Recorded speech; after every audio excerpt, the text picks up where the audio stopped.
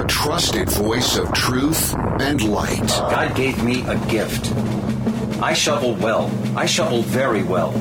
And a rally point for those who've accepted the reality that they are not sheep. We've got a blind date with destiny. And it looks like she's ordered the lobster. This is the Brian Hyde Show. Well, hello there and welcome to the show.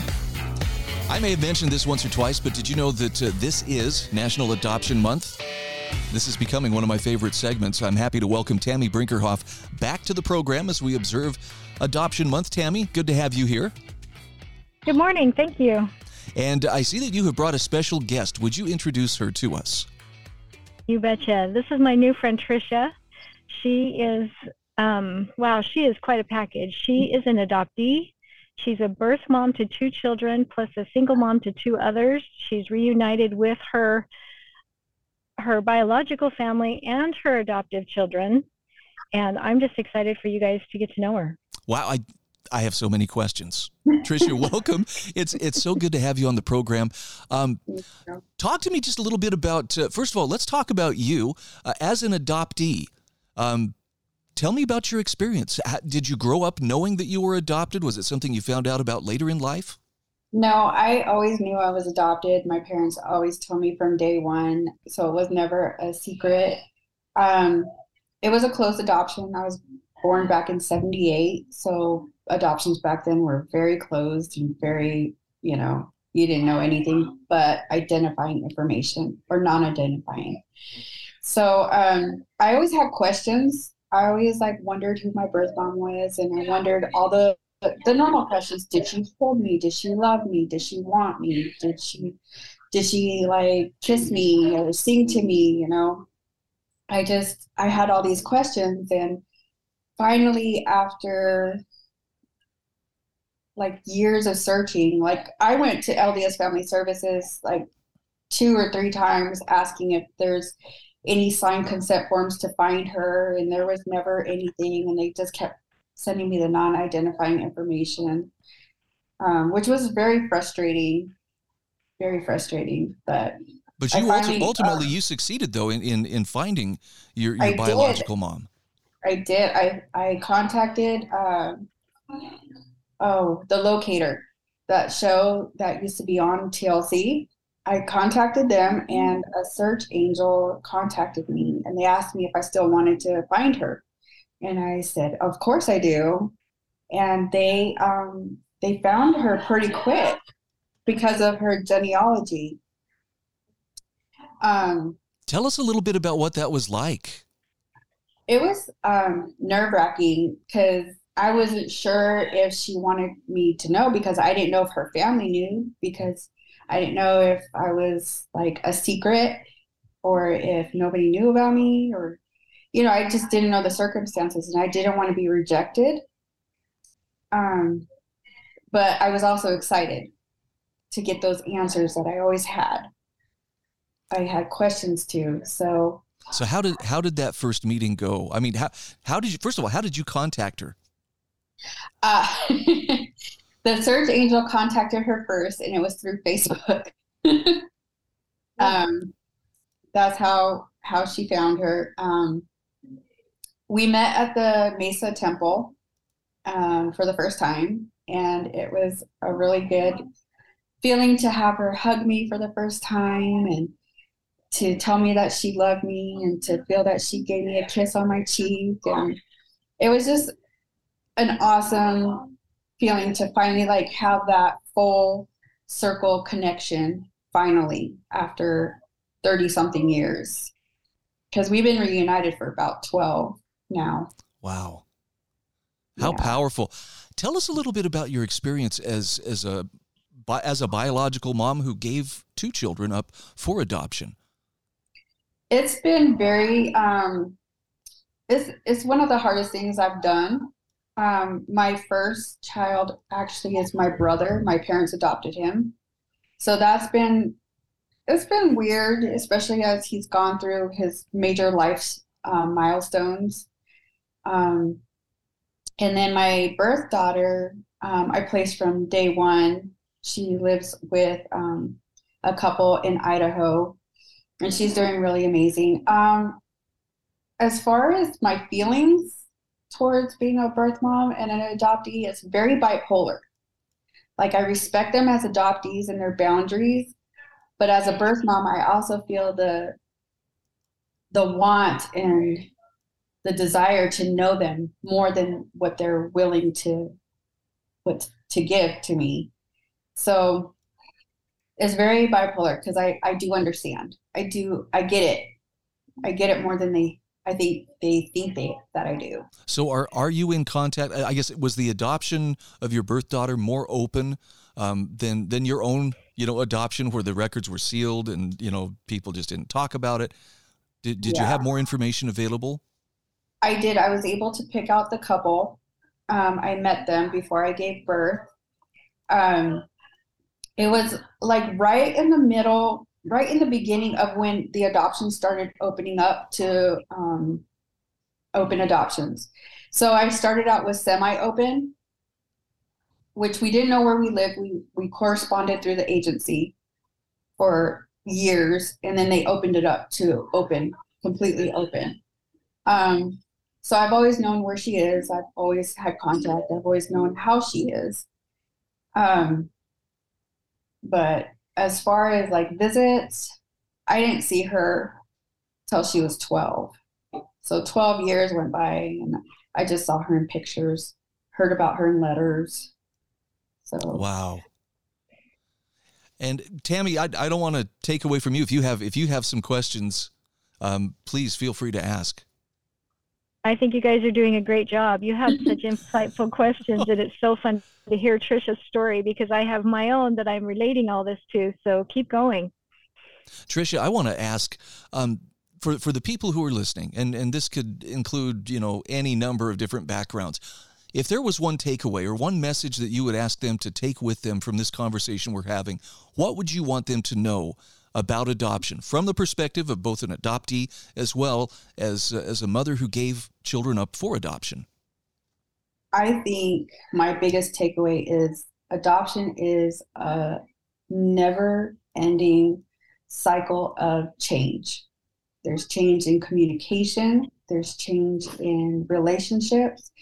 I always want to say, be as open in your communication as possible. Be as open and firm with your boundaries as possible. So nobody has a chance to misinterpret anything, because that's when feelings get hurt. And adoption is not for the faint of heart. If you're not ready to be 100% honest and communicate, then you're not ready for adoption. Because, honesty is big. Yeah, it's, I'm an adoptee as well.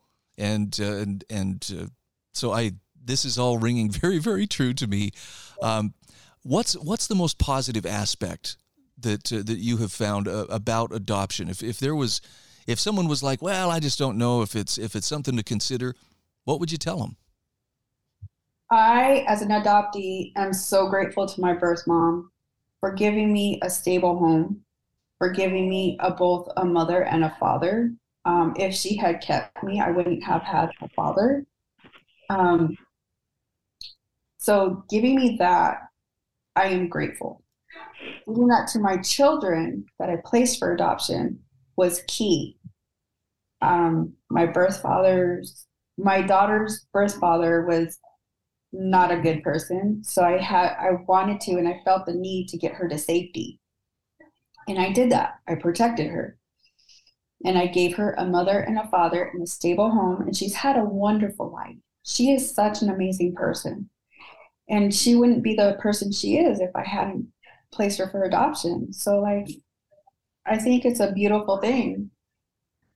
Yeah, I would agree. Tammy, we've got just about a minute left. Any thoughts that you would like to add to our conversation? I think that it's great that we're sharing all of this information so people have a really good, solid idea of what adoption's about, where it's not just, oh, I got a baby, or, oh, I placed a baby. It's like everybody's lives forever.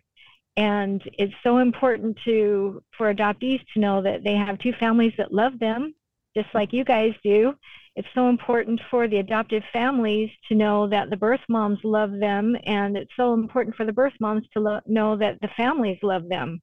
Like the love that I have for my children's birth parents, I can't even describe it. So I just want everyone to know that it's a win-win all around. And I know I've said this before, but it blesses everyone involved. It gives everybody the opportunity to learn and grow and become more. And Tricia and I were talking right before we started the show, and I'm just so impressed with the richness of her. Okay, unfortunately, we're up against the clock here. Tricia, thank you so much for joining us today. Tammy, thank you again. We've got one more segment, though, coming up next week, right? That's right. We'll have some really good information next week. All right, thanks again, and looking forward to another segment during National Adoption Month. This is The Brian Hyde Show.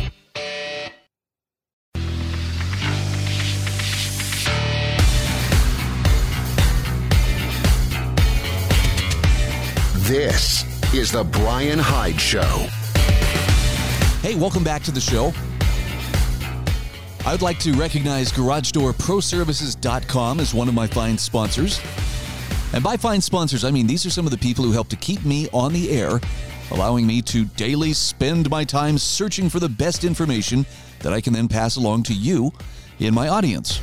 Yeah, it's it's a pretty cool deal. I know it's some people look, you just talk about stuff and you're a grifter for doing this, but I know the truth matters to a lot of people. And so when I tell you Garage Door Pros is committed to truth, they are committed to getting information out there that's worth considering. Okay, you don't have to accept it, but it can add some depth or some dimension to what's going on. And let's face it, we're kind of locked in a struggle for staying tethered to reality. So if you appreciate hearing the messages that I share on this program on a day-to-day basis, please consider doing business with GarageDoorProServices.com, especially if you live in St. George, Utah, Cedar City, Utah, Mesquite, Nevada, or Colorado City, Arizona. So let's talk about fact-checking. Let's talk about that attempt to stay tethered to reality. Not an easy thing. And I'm not trying to be ironic here. What's the headline I just saw? San Francisco launches transgender guaranteed income program. Now, you're probably not surprised, right? The Bay Area, that's a pretty progressive area. So maybe it figures that, yes, we'll pay you $1,200 a month if you would like to receive assistance as a low-income transgender. But I was reading an article earlier this morning. You know how many different genders you can choose from? 97. I'm not exaggerating. I'm not just, using that number for dramatic effect. 97 different genders. And it kind of makes you wonder, if we're expected to believe that, traditional male and female, well, that's so a few years ago. Now we know about 97 genders. It makes you wonder, why do we have so many fact checkers? Everywhere you turn on social media, for instance, there are people there making sure you don't stray into misinformation. But at the same time, these are the people with a straight face who would say, but remember, there are 97 genders. In fact, they'll fact check you if you try to maintain otherwise. So I've got a couple of articles I'd like to share with you. This first one is a dandy. In fact, if you have been looking for a reason to maybe cut back on your time on Facebook, here's a great one. This is from Thorstein Siglason, writing for the Brownstone Institute. Facebook works to deliver us from truth. He says, this morning a friend published a short post on Facebook drawing attention to how it seemed to him the company was not even bothering anymore to refer to the so-called independent fact-checkers to justify their censorship. He had reposted a clip where Fox reporter Tucker Carlson discussed the negative effectiveness of the COVID-19 vaccines, referring to peer-reviewed studies. And by the way, he links to the clip in his story. No reference to the 20-something undergrads at the censorship agencies. But here's the label that pops up. Boom. Your post goes against our community standards on misinformation about vaccines. No one else can see your post. We have these standards because misinformation about vaccines can make some people feel unsafe on Facebook. Now, Thorstein Siglason says, how on earth can peer-reviewed results constitute misinformation? The peer review process isn't perfect, it's far from it, but after all, it is the accepted standard. The first conclusion, therefore, is that the word misinformation does not refer to misinformation anymore. In fact, it simply refers to any information the censor wants suppressed. So the word has become meaningless. The action then is suppression of a certain kind of information. But what about the reason? The reason for suppressing uncomfortable information about COVID-19 vaccines is that seeing this information may make some people feel unsafe. What does that mean precisely? Well, there are two possibilities at least, and he says, I'm only talking about those who believe in the narrative. The first is that people may feel unsafe seeing evidence that contradicts what they've been told by the authorities, the mainstream media, and social media giants, the safe and effective mantra. Watching Tucker Carlson's review of the evidence might make people feel unsafe, uncertain, skeptical toward propaganda, relentlessly pushed towards them. This is what happens when you discover you've been deceived by someone you trusted. You feel unsafe, for you don't know who to trust anymore. Secondly, he says, people may feel unsafe because their worldview is being threatened. While they still cling to it with all their might, they still believe the lies, they have no doubts, but discovering how some other people do not share their view of the world makes them frightened. Perhaps they've taken part in ostracizing others, ridiculing them, wishing them harm, fearing for themselves if the truth came out. Perhaps they suspect deep down that they are being deceived, but fear the consequences of the full realization. Interesting Freudian slip there, Bri. They may even have been so thoroughly brainwashed that they actually believe young and healthy people, an age group with a demonstrated COVID mortality rate on par with the flu, will drop like flies in case they get infected. Like this unfortunate young woman willing to risk her life to protect her ill-advised belief. And there's a tweet here from a young woman named Georgia Clark, who tweets, so I'm in the hospital after developing rare heart inflammation linked to Pfizer. And even with this side effect, I would get the jab again. Side effects can be treated. Dying from COVID-19 can't. The benefits far outweigh the risks. Notice the wording in Facebook's label. It doesn't say alleged misinformation will make people unsafe. It just says it will make them feel unsafe. When your view of the world is threatened, you may certainly feel unsafe, but it doesn't mean that you're any less safe than you were before. He says if someone points out to you the bridge you cross every day and if an assured is well built and robust is actually rusting away and may collapse any day, you may feel unsafe in the way you will doubt some other things you've been led to believe by the same people who assured you of the safety of the bridge. But avoiding that bridge will surely make you safer in the future.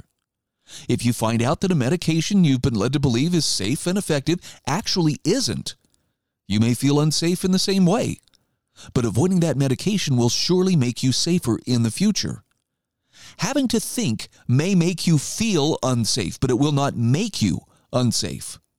A true belief is the result of thinking. To arrive at the truth, we must have all the relevant information we can come by, evaluate it, and in the end, come to an informed conclusion. So it may not hold forever. New evidence may present itself. We may have to reconsider our conclusion. This is the essence of science, the prerequisite of progress, and also the prerequisite of making the best and safest decisions for ourselves. Thorstein Siglason says, Facebook's aim is not to make their users safe. Their aim is to make them feel they are safe, to prevent them from discovering challenging information, prevent them from thinking. They are the apostles of a new God, and his followers do not ask him to deliver them from evil. They ask him to deliver them from truth. That's powerful.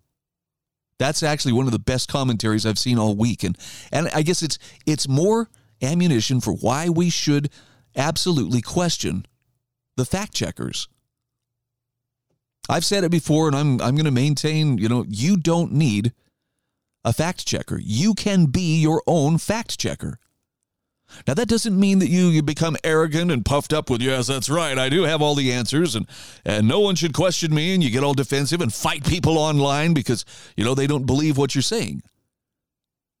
It's more along the lines of you are comfortable with going after truth, even when truth sometimes leads you into some uncomfortable places. That's the nature of truth. But you learn how to think like an expert.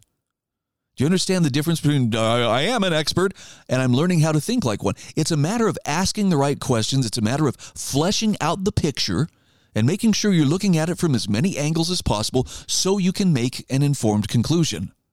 And then the hardest part, at least for most people, is learning to trust your conclusions. To trust that, hey, I have found something that doesn't align with what the mainstream believes. Do I go ahead and just, stick with the crowd because that's safe and this is where everybody's kind of moving anyway, toward the edge of the cliff? Or do I start walking in the other direction? Believe it or not, it takes courage to do that. After all, you're bucking the trend, right? You're out of step with what the rest of the people think. But here's the dirty little secret we're not supposed to consider. The masses are notoriously easy to lead by the nose. So if the masses are wrong, you're not safe in the masses. In fact, that's where the greatest danger can be found.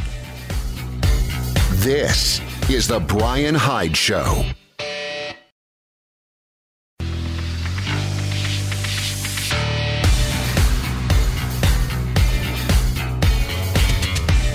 This is The Brian Hyde Show. And just like that, we are back. Thanks again to my sponsors, including HSLammo.com, MonticelloCollege.org, LifesavingFood.com. I have links to each of them on my own website, which is thebrianhydeshow.com. You might even want to sign up to get my daily show notes.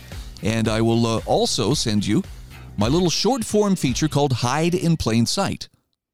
It may not be for everybody, but if you want to check it out, just feel free to share your email with me. The subscribe button is right at the bottom of each day's show notes. So I want to kind of continue on the whole fact check thing. I got a burr under my saddle today about this, and I guess I need to kind of get this out. The so-called fact checkers, they are very, very busy, and this is true on every form of social media. Yes, even Twitter still has the fact checkers. Well, I better protect you. You don't want to be misled. Well, Paul Craig Roberts has an excellent article published on LouRockwell.com today laying out the fact check scam and how it's really nothing more than censorship in a bright new wrapper. He says, last Monday, I received an email from NewsGuard, a, quote, independent organization that rates and reviews news outlets based on 9 apolitical journalistic criteria. So he says the analyst asked him to comment on 2 statements in his columns in which he's accused of advancing false and unsupported claims. One false and unsupported claim is a March 2022 article titled, Ukraine Hosted Illegal U.S. Biowarfare Laboratories, repeated Russian and Chinese propaganda about the presence of U.S.-run bioweapons labs in Ukraine, which has been repeatedly debunked by fact-checking organizations and refuted by U.S. government officials. Now listen to his analysis here. Paul Craig Roberts says the alleged fact-checkers claim that I made a false and unsupported claim is incorrect for 2 reasons. One is the fact that a Freedom of Information Act request to the Defense Threat Reduction Agency produced official U.S. government documents that state that the Defense Threat Reduction Agency, a component of the U.S. Department of Defense, funded anthrax laboratory activities in a Ukrainian biolab in 2018. The U.S. government's records also show over $11 million in funding for the Ukraine Biolabs program in 2019. By the way, he links to this. He's not saying take my word for it. Here's the link. But apparently it never occurred to the dumb fact-checker that relying on assurances from a proven liar such as the U.S. government is no way to check a fact. How, fact-checker, he asks, does the government refute its own admission?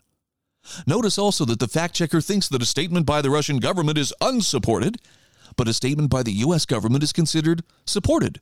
How does this obvious bias serve to verify any fact? He says the second reason the fact-checker is incorrect indicates that the fact-checker is incapable of understanding that to report what the Russian government claims to have discovered in Ukraine is not misinformation or propaganda. It is correct information reporting Russian claims. What we see here is a fact-checker who thinks or has been trained to see any report, whether or not endorsed by the reporter, of an item in the impermissible to be mentioned category as a false and unsupported claim. In other words, all is false except official narratives. That's the key right there. Now, Paul Craig Roberts says my other false and unsupported claim is that 100,000 vote spikes are indications of fraud, a conclusion endorsed by numerous experts. Now, the fact-checker alleges that vote spikes are commonplace and due to the release of large batches of results all at once from solidly Democratic or Republican districts or from mailed ballots. Now, what the fact checker doesn't account for, though, is the extreme unlikeliness of a vote dump of 100,000 or more ballots that is all for one candidate, or how votes were mailed in such a way that all Democrat votes arrived in the same delivery. Perhaps it's statistically probable for 100,000 votes to arrive in an unbroken stream, all for the same person, but the probability of such an event is far too low to account for the large number of times it throws a close election to a Democrat. Are there that many voting precincts in which not a single Republican voter lives? Republican vote spikes are rare and seem to happen when the algorithm of the voting machines has created an unbelievable margin of Democrat victory and has to be narrowed. So he says, in my opinion, fact checkers are unintelligent people devoid of integrity who are hired to support official narratives by stamping out truth and dissenting opinion. Who checks the fact checkers? There's no reason, he says, to trust a fact checker. Anyone can set up a fact check site to protect any material or ideological interest from examination. Note that the fact checkers appeared only after the official narratives became so blatantly false that they had to be protected from investigation or examination. Never before did we have an industry of censors employed to protect official narratives. Fact checkers are the true enemies of truth. I know that's harsh, but I also think it is right on the money. Now, I want to shift gears and share a little bit of good news. I feel like I'm complaining a little bit. Maybe I am. Maybe I'm just venting here, but the best government, in my opinion, is the one that's closest to the people being governed. It's going to be the most responsive.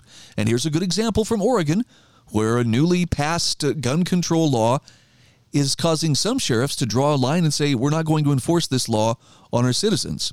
This is an article from Jack Phillips. I believe this was written for Epic Times. He says several sheriffs in Oregon say they will not enforce the state's new gun law that places a limit on magazine capacity, arguing that the provision violates the Constitution's Second Amendment.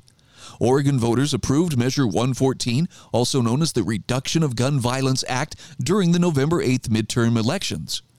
The rule, among other restrictions, outlaws magazines that hold more than 10 rounds, similar to rules that have been implemented in New York, California, and other Democrat-controlled states.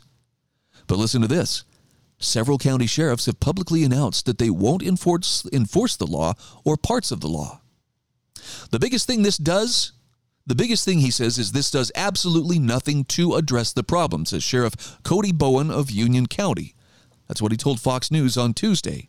The problem that we have is not magazine capacity. It's not background checks. It's a problem with mental health awareness. It's a problem with behavior health illness.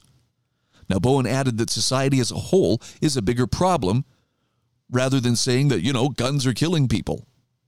Union County, which is sparsely populated, is located in northeastern Oregon near the Idaho border.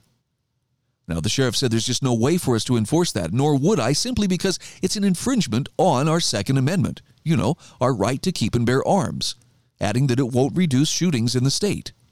Malheur County Sheriff Brian Wolf stated he won't enforce the magazine limit. He told local media, I don't think this is superseding anything. I don't believe that I'm superseding state law by not enforcing it. Anybody in law enforcement, including the state police, including the governor, has to pick and choose what laws they're going to be able to enforce.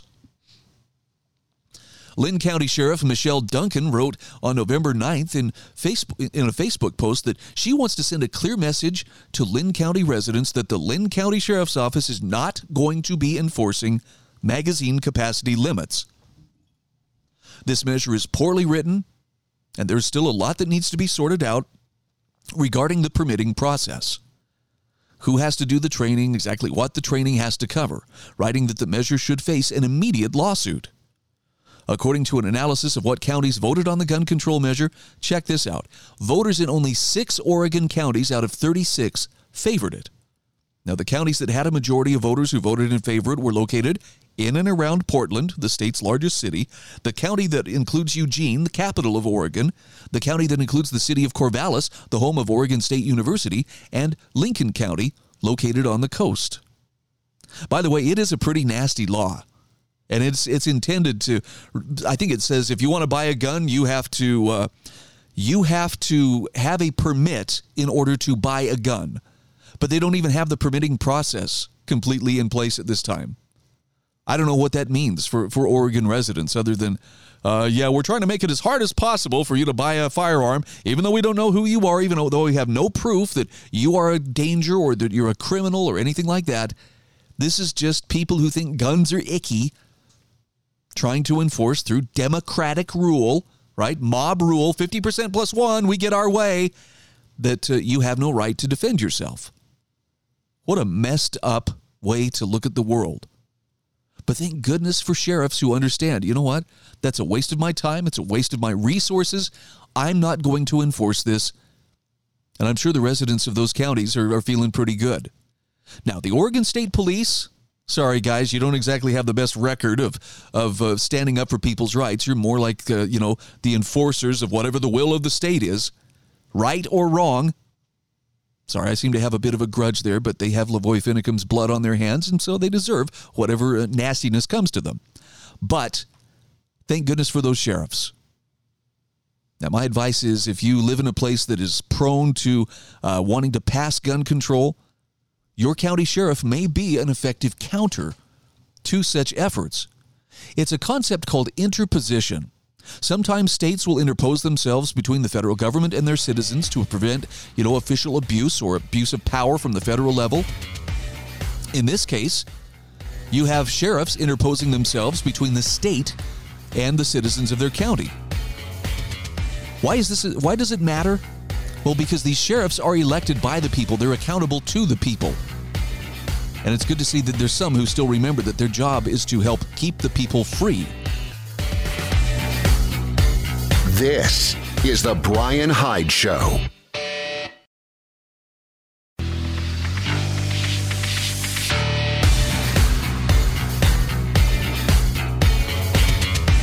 This is the Brian Hyde Show. All right, welcome back to the show.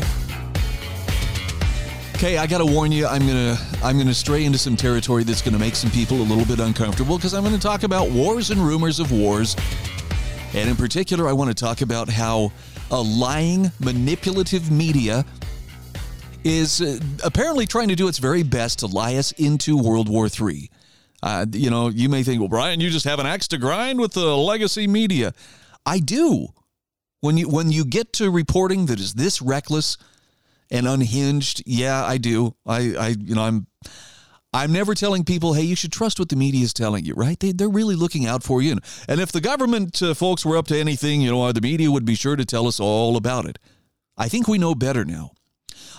This came in my email inbox yesterday from a Substack that I follow from Eugippius.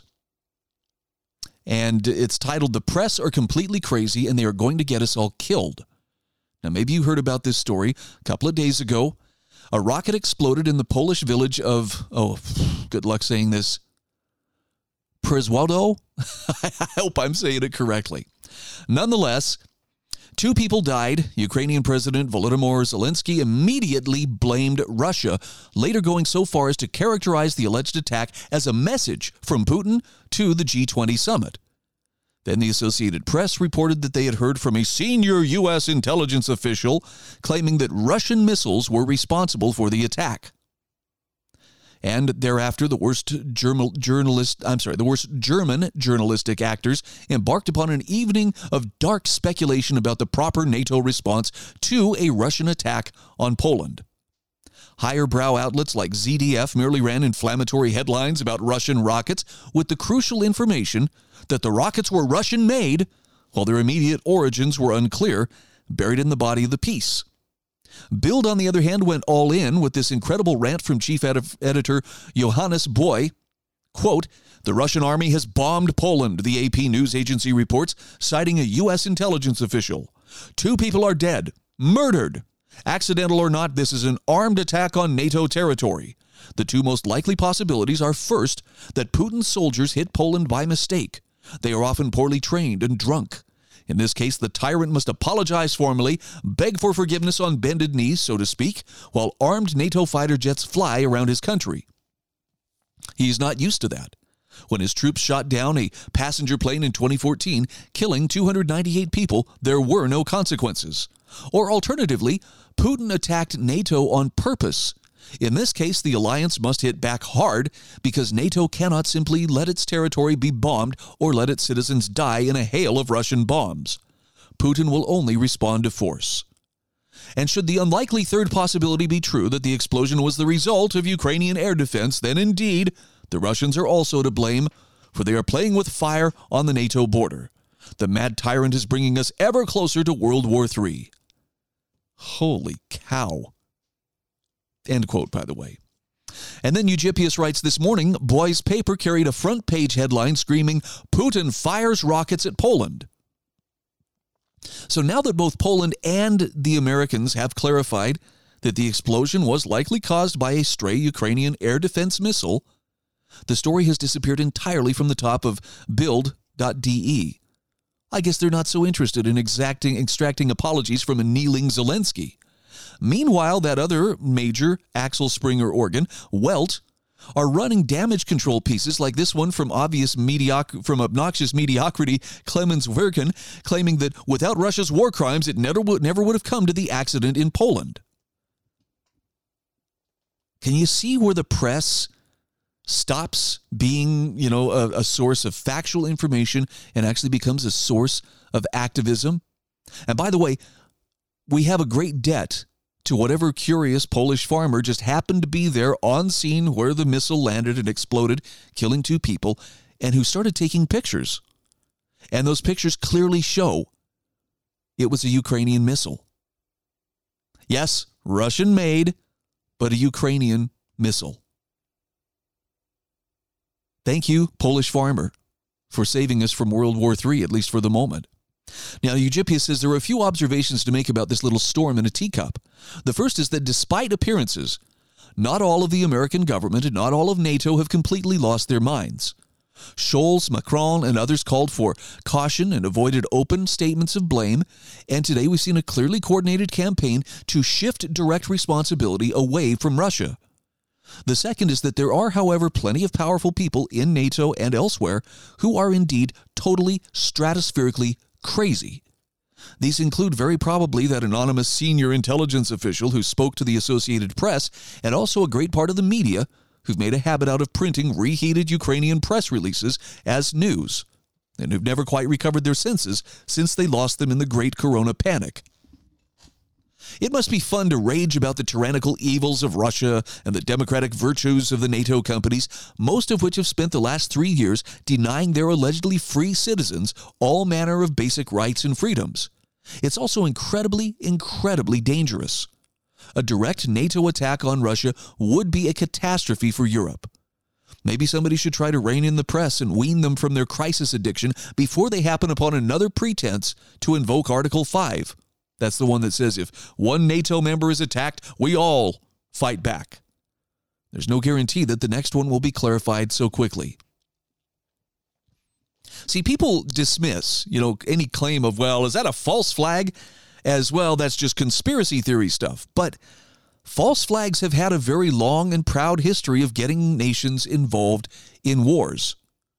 Think about the Gulf of Tonkin incident, in which allegedly North Vietnamese naval vessels fired on American naval vessels. It didn't happen. But America still found itself embroiled in war in Southeast Asia. Think about the idea that, there's weapons of mass destruction, or Saddam Hussein is somehow in league with the 9/11 hijackers. Do you remember the run-up to the Iraq War, the second one around? That was largely the product of a press that was just not willing to question the establishment. They just repeated whatever the establishment was saying. And in this case, it was a Republican establishment. But it just goes to show you there's really not that much difference when you get to that imperial level. The neoconservatives in the Bush administration, they were going to have a war with Russia. The Project for a New American Century had been sitting there since at least 1998. They'd been trying to persuade Bill Clinton, hey, you need to go in and invade Iraq and depose Saddam Hussein and put somebody in there who's our guy. They didn't have an excuse. They didn't have the emotional leverage to make that happen until 9/11 took place. And then it was like, okay, people are frightened. People are angry. They're looking for some kind of scapegoat. Saddam Hussein, was the most obvious target. Now, you understand, of course, I'm not trying to make the case that, he was a great guy, and really, he wasn't that bad. It wasn't like he was, he was a monster or anything. No, he was pretty monstrous, especially to his own people. But again, none of this changes the fact that Iraq never materially harmed the United States. And yet, by 2002, it was very clear with all the buildup that we had going on in Saudi Arabia and in Kuwait. Yep, we're going to invade Iraq again. It's going to happen. Nothing was going to change it. Why? Because he might have weapons of mass destruction. And every time Saddam was told, you prove you don't have them. Prove the negative. Prove it. He would try to show, look, I don't have what you say that I have. And the goalposts would move. It was a foregone conclusion. It was clear. We're going to have this war, and this is going to happen. And I get that same kind of vibe from the way that the whole Russia and Ukraine and NATO scenario is playing out. And it's crazy. I mean, look, I know I'm probably rubbing some people the wrong way, and I guess that's just the chance I have to take. But even good friends who are, I think informed, clear-thinking individuals still have that knee-jerk reaction to, well, if you're not saying something that's 100% in support of Ukraine, then obviously you've been brainwashed with Russian propaganda. And what I'm suggesting is, what if there really are no good guys in this? I mean, I don't want to sound too subversive here, but based on what happened in Ukraine in 2014, in which there was a new president installed, an old one deposed, thanks to U.S. intervention in the Orange Revolution, the tension ramped up in those eastern provinces, particularly Donetsk and Luhansk, and there's one more, I'm sorry, I can't remember the name. But, that tension had been going on for some time. And over the last few years, Russia and Ukraine have increasingly had friction. I guess what I'm saying is, it's not as innocent. It's not like, well, one day Putin just woke up and twisted off and decided, I'm going to go invade my neighbor. Strategically, he gave reasons why he was going to protect the Russian-speaking people there in the eastern Ukrainian provinces, or the breakaway provinces. But my bigger point is that's really none of our business.